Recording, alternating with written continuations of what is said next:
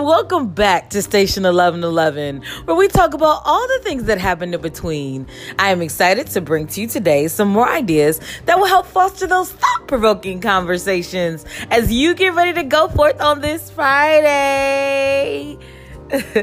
I just felt like Zoe when he'd be like, it's Friday. Anyway, but happy Friday, everybody. Hopefully you are up and at it on your way on this beautiful Friday. I just wanted to just drop in real quick because I had something to drop in my spirit this morning.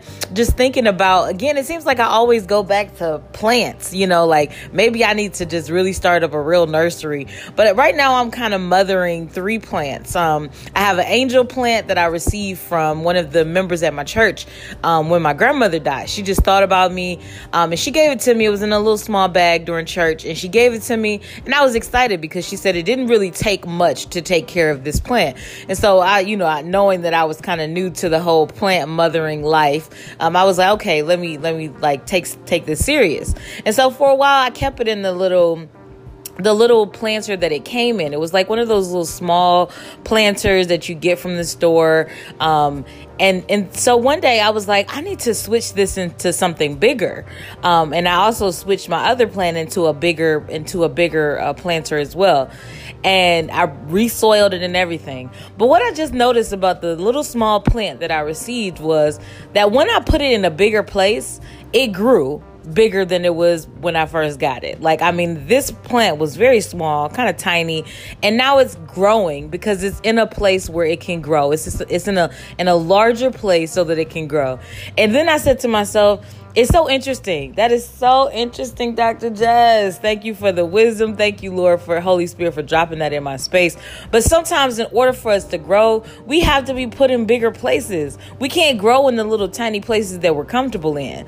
Now, mind you, we may not die. We may still thrive. But if we want to see elevation and growth, sometimes we got to put ourselves in larger places.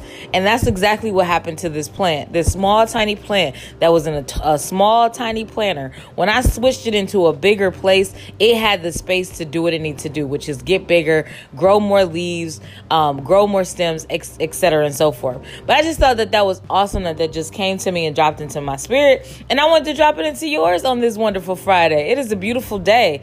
And I ask you the question, where do you need to, in what area of your life, let me ask that question like that. In what area of your life do you feel like maybe you need to open up and expand, your territory, get yourself into a bigger place so that you can grow bigger.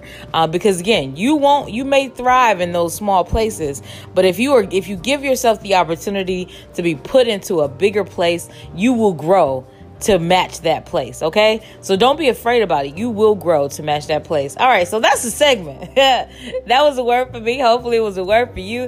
That's the segment. So you know what I'm going to do. I'm going to leave you with some good music to get your Friday started. And I will talk to you loves later.